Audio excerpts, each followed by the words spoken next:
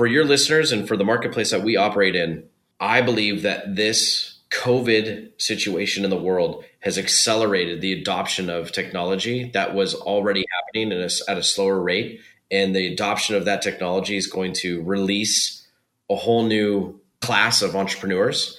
And the thesis for a Series Seed investor is going to change dramatically. And you're going to see reinvestment into very early stage companies to solve some of these problems that have teased out as a consequence of these middle stage technology companies sort of teething. And there's a lot of capital to be deployed by venture capitalists. So I think it's going to accelerate dramatically. So the challenge is going to be dealing with growth. How do we onboard employees? How do we maintain organizational culture? How do we maintain data analytics and clarity and cleanse, all the sort of problems that come with growth?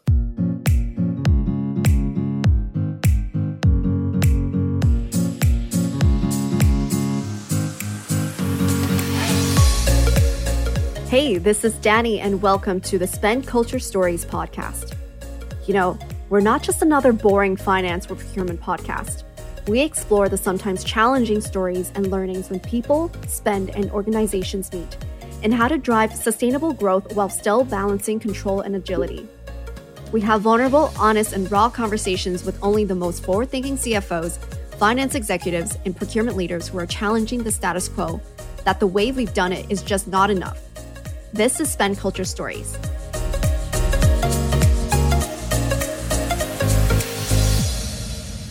Hi, everybody. Welcome to another episode of Spend Culture Stories. This is Danny, and today I am joined with Evan Wells, and he is the VP BizOps and Financial Services at Giraffe, a tool that helps connect your financial and operational data, giving you the ability to explore historical results, budget, and forecast your three-way financial statements. What's exciting also about Giraffe is that they recently raised a $8.3 million Series A this year in July. So congrats, Evan, and thank you so much for joining us on the show today. Yeah, thanks for having me. I'm excited to be here, Danny. Definitely. Maybe you can do your own intro to the audience. Sure, yeah. Thanks for having me, Danny. My name is Evan Wells, as you had pointed out just a moment ago. I run business operations and financial services here at Giraffe. But, like any early stage company, we wear a lot of different hats. So you sort of roll your sleeves up and do whatever you need to do to get things done. It's hard to raise a Series A, and we've been very lucky and fortunate to have that hard work pay off with the Series A round. We provide a simplification for financial forecasting to business leaders who would like to understand what their business performance looks like in the prospective period. And perspective is a fancy word for saying what the future holds. I like to think of it as providing mental health to business professionals because there's something about knowing that you're going to have cash in the bank 6 months from now based on certain circumstances that you've baked into your sort of business assumptions. And sometimes it's very hard and challenging to connect that information with your accounting data and do that in Excel. I mean, you end up fighting with Excel versus just having an answer. So very passionate about what we do, obviously. I love that. And you're like a finance leader yourself. And I think last time we met in person in the Bay Area, you were saying you love this company so much that you joined it. Yeah, I was a customer for about a year. So I was very fortunate. I've been very lucky in my career, I would say. Doesn't come without hard work, that's for sure. But when I left PwC, I joined a medical device manufacturer. And while I was there, we had large budgets, because medical device companies, you raise a lot of capital because it's a lot of intense capital requirements as it relates to manufacturing a medical device that's implantable in a human being. I mean, it's good that it costs a lot of money for these companies to get to market because you're talking about putting something into a human being, so it's a lot of money. But as a result, though, you had large budgets, right, which are, above and beyond what you would see in, say, a SaaS business, a Series B stage company. A Series B stage medical device manufacturer is going to have $80, $100 million Series B, which would be tremendous for a SaaS business. It'd be almost too much. You wouldn't be able to spend it, which sounds crazy for those listening that think about raising a Series Seed. You always think to yourself wow, that's so crazy. Just even $1 million is a lot. Well, the money's there if you keep at it. So I implemented a tool there called Adaptive Insights. And Adaptive Insights was recently acquired by Workday. So we're talking, enterprise grade Fortune 500 level type stuff. And so it was like $100,000. And I got spoiled by it because with the press of a couple buttons, it basically did my job, which was great. And so when I joined the startup game, and I know we're going to get into it here in a little bit, but when I joined the startup game, I kept my ear to the street to see if somebody was going to come in with a product that was similar with a SMB price. And there just wasn't anything. I couldn't believe it went from $100,000 Adaptive Insights to Excel. There were some other players in the market that did, one or two things good, but I needed like a cohesive Excel replacement. And that's what I found with Giraffe. It did what I needed. So here I am. I love it. And I think that's kind of like the best way to join a company is when you really believe in the product and you believe in the team. And I feel like you have both at Giraffe. So it's a great fit for you. Yeah, thanks. Yeah, the team thing was a big deal, actually. It's been a long time since I've thought about that, Danny. So between the founders, they had all worked together previously or had previous exits or previous experience at early stage companies through growth and things. And, you start to understand that venture capital thesis around you're investing in the founder, not necessarily totally the technology. There's a big piece of that, the staying ability, the durability of somebody who has the fortitude to make it 10 years. That's huge. Yeah, absolutely. And I think a lot of people think that, when you're looking for a new startup to invest in as an investor, people think that, you got to have like a really, really good product. But really, it's like the later stages where they actually care about that. And the beginning stages is about, okay, what's the team like? Do we have actually a cohesive team that has a longer term vision? Well, I love talking about this. I can talk about this all day too. I can talk about that all day long. And that's what we do with our financial tools. We help people understand what the size of the market looks like for them and how much revenue they think they can capture from it and how much money they need to get there and all these sorts of things. So yeah, absolutely. It's such an amazing tool, especially for the finance listeners out there. If you haven't checked out Giraffe, definitely do so. So one question, we talk a lot about organizational changes and process changes in the podcast, especially obviously during this crazy year that we've been through. It's like a world event cubed. 3 times 3 times 3. 100%. The more serious finance people that come on the podcast, they're always talking about black swan events. How do we prepare for another one? Versus the other side of the situation where they're like, how do we prevent shit from happening? Right, again, right. Putting out the fires. So what do you think was the biggest challenge for you and the Giraffe team during this time? Was there anything that you had to change right away? What action plan did you lay out? So, we were exceptionally lucky in that we're already a bespoke sort of organization, meaning if I was to be sitting in our WeWork office in San Francisco, more than 80% of my day would have been running around looking for a room to steal from somebody so I could have a private, quiet conversation on Zoom. Because a lot of what we're doing in the software world and the software game is screen sharing. This is what's so great about Zoom is you can share your screen and educate and teach people and see what's going on. The collaboration space was very nice to have, though, as a team and sort of write stuff on the wall. And, we literally wrote on the glass. So that was great. So we were set up pretty good. We had already been using Slack and we were pretty much fully committed into HubSpot. And so we didn't feel a lot of the teething, if you will, of what a lot of organizations have gone through that were strictly dedicated to going into the office. So, it'll be interesting to sort of go down the rabbit hole post-mortem and see what we did right and wrong. But I feel like we were in a position that we have actually shown other people how it could be done, which has been great. I would say that you certainly lose. The hardest challenge that we had was around the feedback on product, I would say, because when you're in a room sitting together and all pointing at the same computer screen, there's this sixth sense thing that happens when you can sense people have a really passionate thing that you want to say. In our company, we're passionate around our product and we have all very strong opinions. And so when you're on Zoom, you want to respect your colleagues, right? You want to respect your business partners and let people speak up and say what they think. But at the same time, it also might be sitting forward in your chair, scratching at an itch, to jump in and tell them what you think, But when you kind of lose that when you lose the physical space. So we're still sort of working our way through that as a leadership team in terms of how to have that cohesive conversation in a digital world. If anybody figures it out, let me know. Maybe it's virtual reality or something. I don't know. Definitely. Especially in startups, right? It's always that mentality of speaking your mind, even though someone else might disagree with you. So I feel like that kind of culture is harder to do on remote calls. Because what are you going to do, right? Are you going to click a button that says raise your hand on Zoom, right? Yeah. It's interesting you say that, Danny. So when I think about disagreements amongst at any stage of a company or just disagreements, period, with other professionals. And I always like to think of myself as working with other professionals. I don't think about hierarchy and things. I think about, what are we going to learn from each other and how do we help each other be successful? All tides rise together kind of thing. What you get when you have these interpersonal disagreements is you're really discovering that you're finding your blind spots. When everybody agrees, there's got to be a blind spot in the room. You're constantly having to search out your blind spot. And I think that's the salient point here as it relates to having that in-person conversation, just that natural progression of a conversation that occurs in a physical space versus over Zoom. It's kind of lost on them because you might click off and lose your attention to this other shiny object on your screen or somebody walking by outside or something. And it's kind of hard to tell if somebody's looking directly at you on the Zoom call or whatnot. So there's this thing that happens, interpersonal communication, that is lost. And so I think we'll be contending with this issue for a long time, just as a humanity thing. Yeah, definitely. Especially when we don't know when this whole situation is going to boil over. Maybe this is actually just the status quo for the longest time. I know for our company, we are actually implementing like a remote indefinitely policy where if you want to work anywhere, you technically can. Just make sure that you have the processes laid out and everything. Right. Hopefully they budget it appropriately, though. For those who don't work remote forever, they want an office space. You get that expense into the forecast. Yeah, totally. Super geeky forecasting joke, but we're going to save a bunch of money. Everybody works from home. How do we reduce expenses? Yeah, 100%. And that's kind of why, I guess a lot of finance leaders are like, oh, this actually might be a good thing for us. We don't have to pay for a physical space. Right. Well, if you look at the Zoom stock, Zoom was over $500 today. I mean, it's just remarkable what's happened there. So anyways, yeah.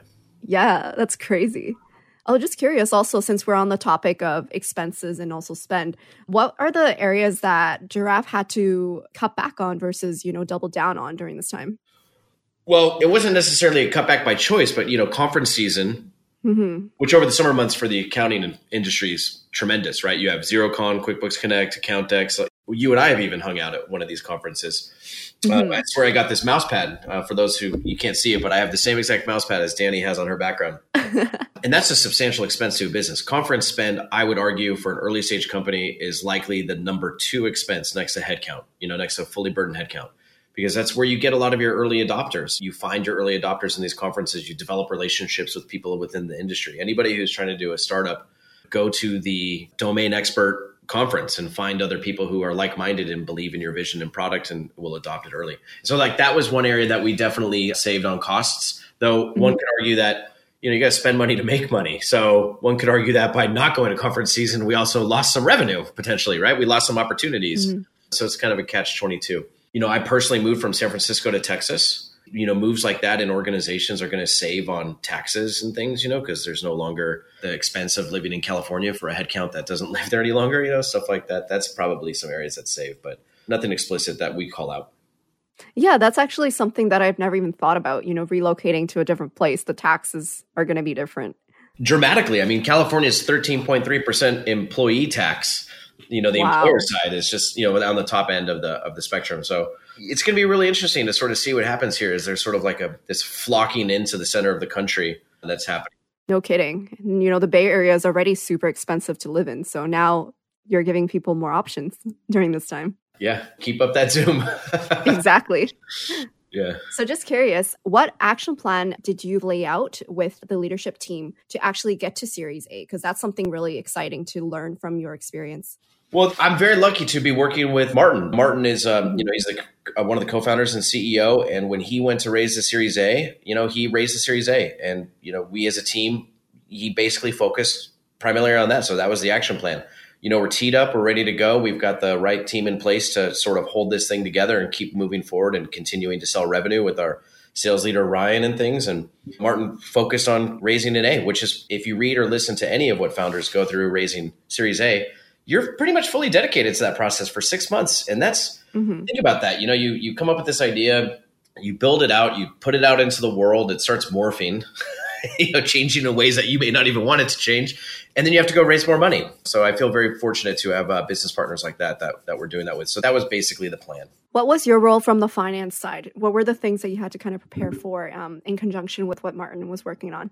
I would say that it was really helping support our sales channel. So previously to pre-Series A, a lot of the solutions engineering and things that was taking place in our business was being conducted by Martin, because between Martin and me at the company, we're both subject matter experts as it relates to financial forecasting and reporting. And our sales leader, who I will defend, to the grave, knows how to do some basic financial forecasting now. So he's not just some sales leader who doesn't know how to do financial forecasting, but he's not going to get into the intricacies of some of the more technical, higher end type stuff. And so, stepping into that role and taking over some of those responsibilities was a big move in terms of organizational change sort of at Giraffe. And then at the same time, we hired a lot of people. So throughout the AA process, we hired 2 more sales reps, 3 more support and service people. So there's organizational growth that takes place as well. And something that I like to think about a lot is I consider my customers like an extension of my team. So I don't think of my customer as somebody who's just paying some license fee who's using our product. I consider them like they're sitting in the bullpen with me and they're trying to tackle an accounting and finance problem and just have mental health. I always lean on that mental health thing because people in finance and accounting, your job's not done until the numbers tie out or something agrees. Like you're there, you're there when the lights turned on and the lights turned off. So if you can provide a product that alleviates some of that stuff, it's a pretty big deal, I think. So yeah. Definitely. And I know you're super passionate about this topic. So what are the blockers and the challenges when it comes to forecasting that you've seen? I would say that the number one mistake is people overcomplicate things. And I'm not an exception to this rule. I have a document that I give to people that I begin to work with that's called Working with Evan. And it sort of outlines, I check my email in the morning, Slack me if it's something quick. If it's something longer, please book 30 minutes on my calendar. Sort of management style, self-management style. And in that document, I even say I have a tendency to overcomplicate things and you can call me out on it. It's okay. It's totally open game. And, that's just like the natural intuition, I think, of a financial person is this thing, Excel, has really allowed us to become so precise and so overcomplicated. You sort of lose the war and you sort of lose sight of what you're really trying to answer, right? You get lost in the numbers. And pulling yourself out of that and seeing sort of above the fold is sort of the play on words with our giraffe, the giraffe's head's above the trees and sees out into the future and things. And, I really like that metaphor. And so to me, that's the number one thing that people fall into. The second thing I think that financial leaders and things fall into as it relates to forecasting and things is trying to make it too precise, which then is the flip side of making it overcomplicated because when you're trying to get it so precise, you try to overcomplicate it. And so I'm always saying to people, would it be considered successful? So like a KPI, we talk about KPIs or OKRs, objectives and key results.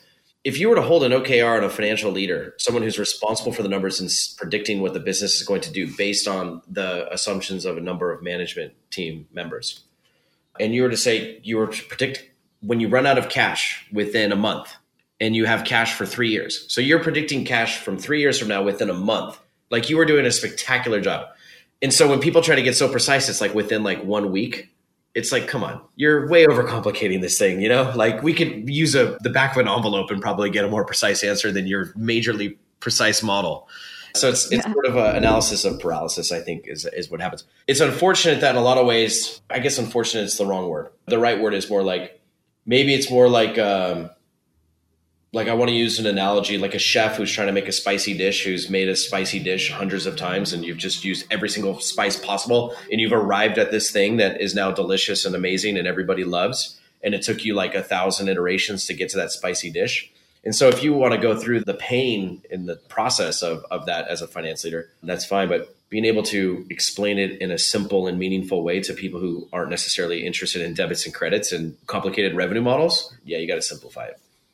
Yeah, definitely. I love that motto, keeping it simple. Because I've also worked with a lot of finance leaders, unfortunately, who are on the other side where they would explain it in their way. And I'd be like, can you speak English, please, if you could?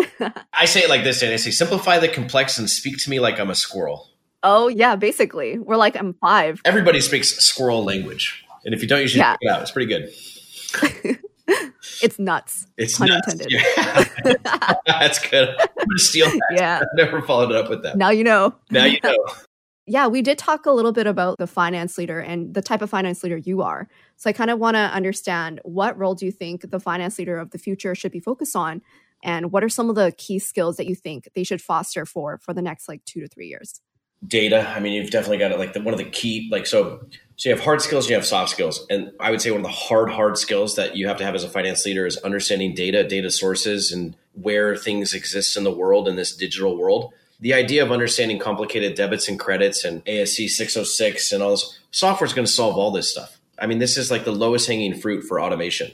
You see a lot of players entering the market. But the three-way financials have been the three-way financials for a very long time. And there's a lot of assumptions that are baked into that. But Software is going to solve a lot of that over our career. My entire career is going to be implementing financial systems to automate things, to make it faster and more readily available. It doesn't change the amount of data that exists in the world and the ability to work across big old data sets. And so this is a key tenet, I think, for the financial leader. And I believe even the AICPA has asked the CPA profession to give feedback to the CPA exam in order to make it more relevant as it relates to what financial leaders deal with today in terms of being like the master data owner of the company, because data is a really big deal. It's what you make decisions off of.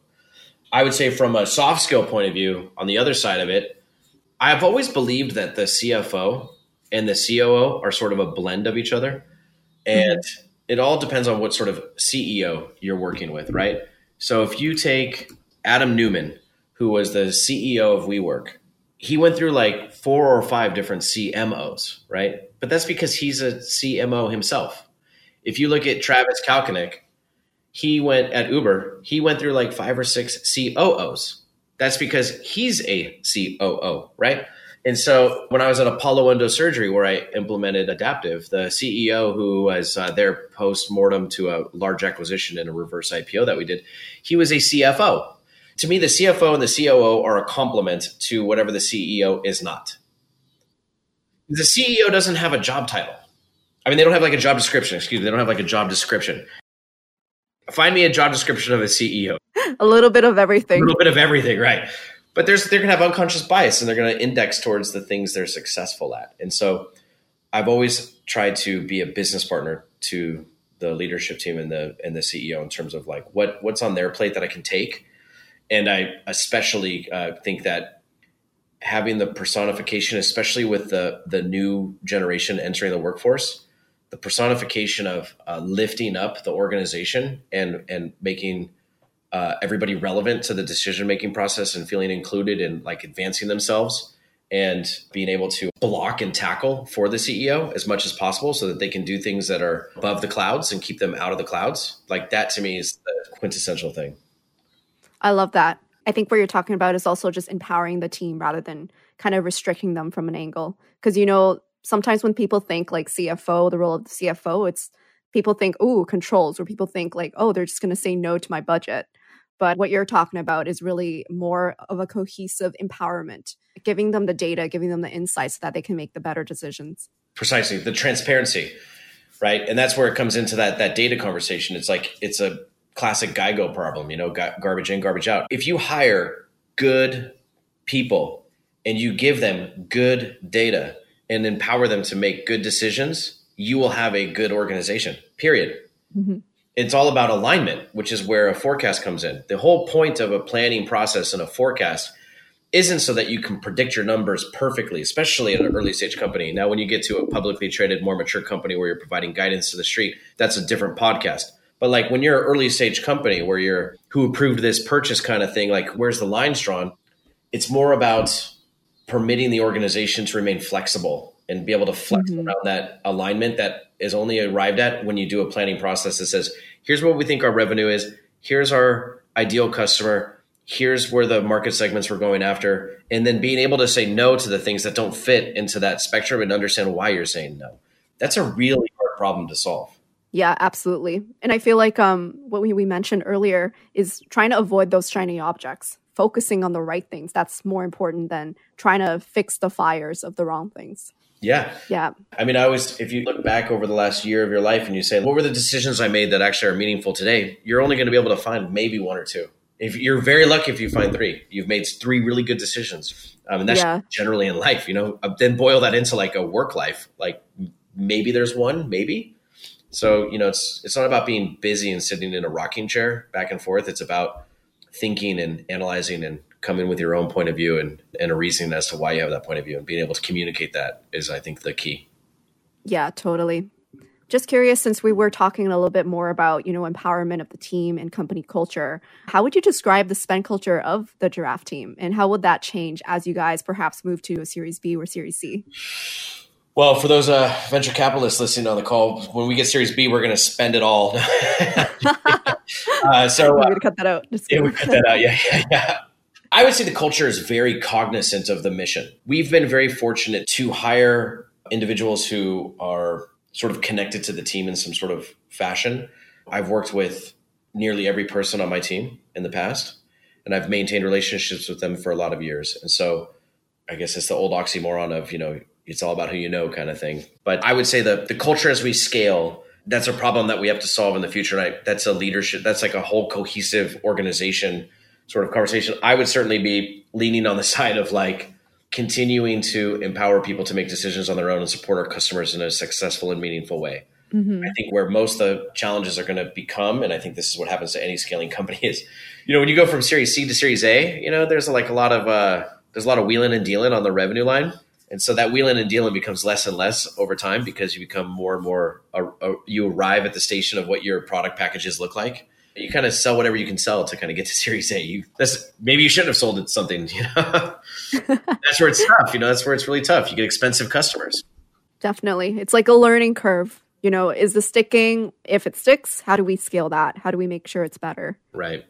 From the controls end, I know we kind of talked about this where you're talking about staying flexible and staying transparent. How can a startup really balance, the financial control side, but also with staying agile? What do you think it's like a happy medium? So what I've done in the past, and we're a pretty small group right now. We have one person leading marketing, Blake Oliver. And it's pretty easy to keep the reins on spend. But if you have like a number of individuals in your organization, first off, you have to have a purchase requisition process, some sort of PRF, if you will, purchase requisition form, or some sort of request with approval with limits and things. You have to have a delegation of authority matrix so that, people are empowered to know I can spend up to $1,000 cumulatively this much per quarter. So cumulatively over a quarter, I can spend $2,500 and I can spend up to $1,000 on one single purchase. So they're not able to go out and buy a new MacBook Pro because that's over the $1,000 without an approval, but they're able to buy office supplies like a printer or something for their house, right? Mm-hmm. It's a lot of overhead to approve that expense, but they need it. Obviously, if you hire good people, they need it. So what I've done in the past with that is the delegation of authority matrix, like I just described, which outlines what those metrics are, but also credit cards are extremely powerful if you use them correctly with points and things. So you can put limits on how much credit cards and things are as it relates to spend. And get points. So it's good. I know you're a huge fan of Brex. I think we talked about that last time. Brex is onto something with that working capital line, with the banks and things. Mm-hmm. I'd be curious to see how they're doing today because the banks are swimming in cash. But it's a great business model. They know startups really well. Great business model, yep. All right, I know we are leading into the latter half of the conversation. I think we're kind of running out of time, so maybe we'll leave it at this last question. And we're asking all of our guests this one. What do you think will be the biggest challenge that tech CFOs will face in the next few years as we transition out of the recession? Growth. I think this has poured fuel on the fire of tech faster than we were ready for it. I think we minimize what the 20 to 30-year-old generation is bringing to the table. For people who are financial leaders, certainly there's the exceptions to the rule where you're going to have somebody who's in their 20s who's a financial leader and highly successful.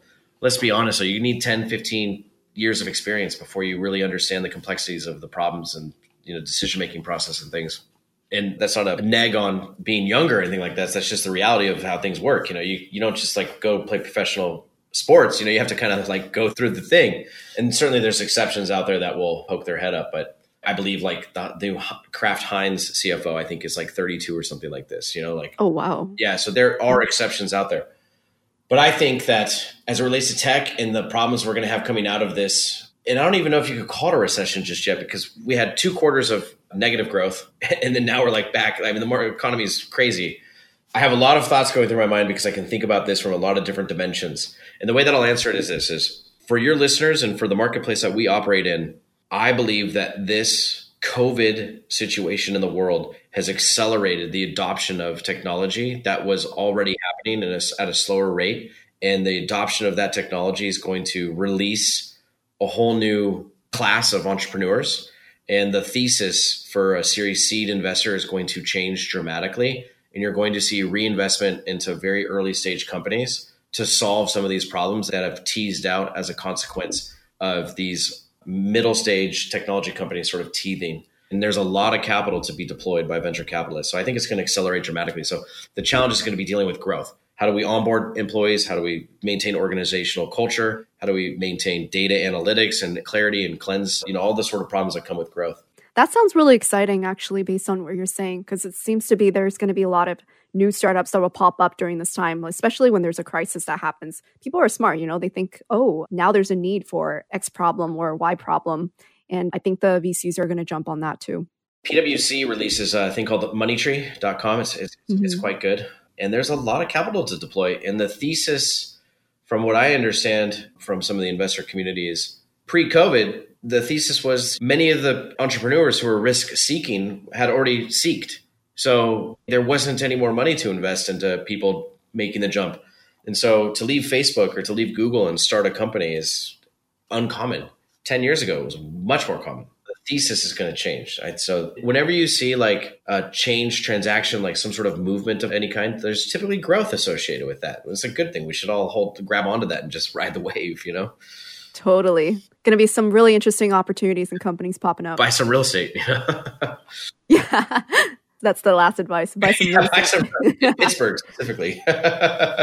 Yeah, for sure. Well, thank you so much, Evan, for joining me on the show today. I always have a great time chatting with you. I think you're really great. You have so many experiences and you're hilarious to talk to as well. Thank you. I appreciate that. For the listeners that want to find out more either about Giraffe or to connect with you, what do you think is the best way to do that?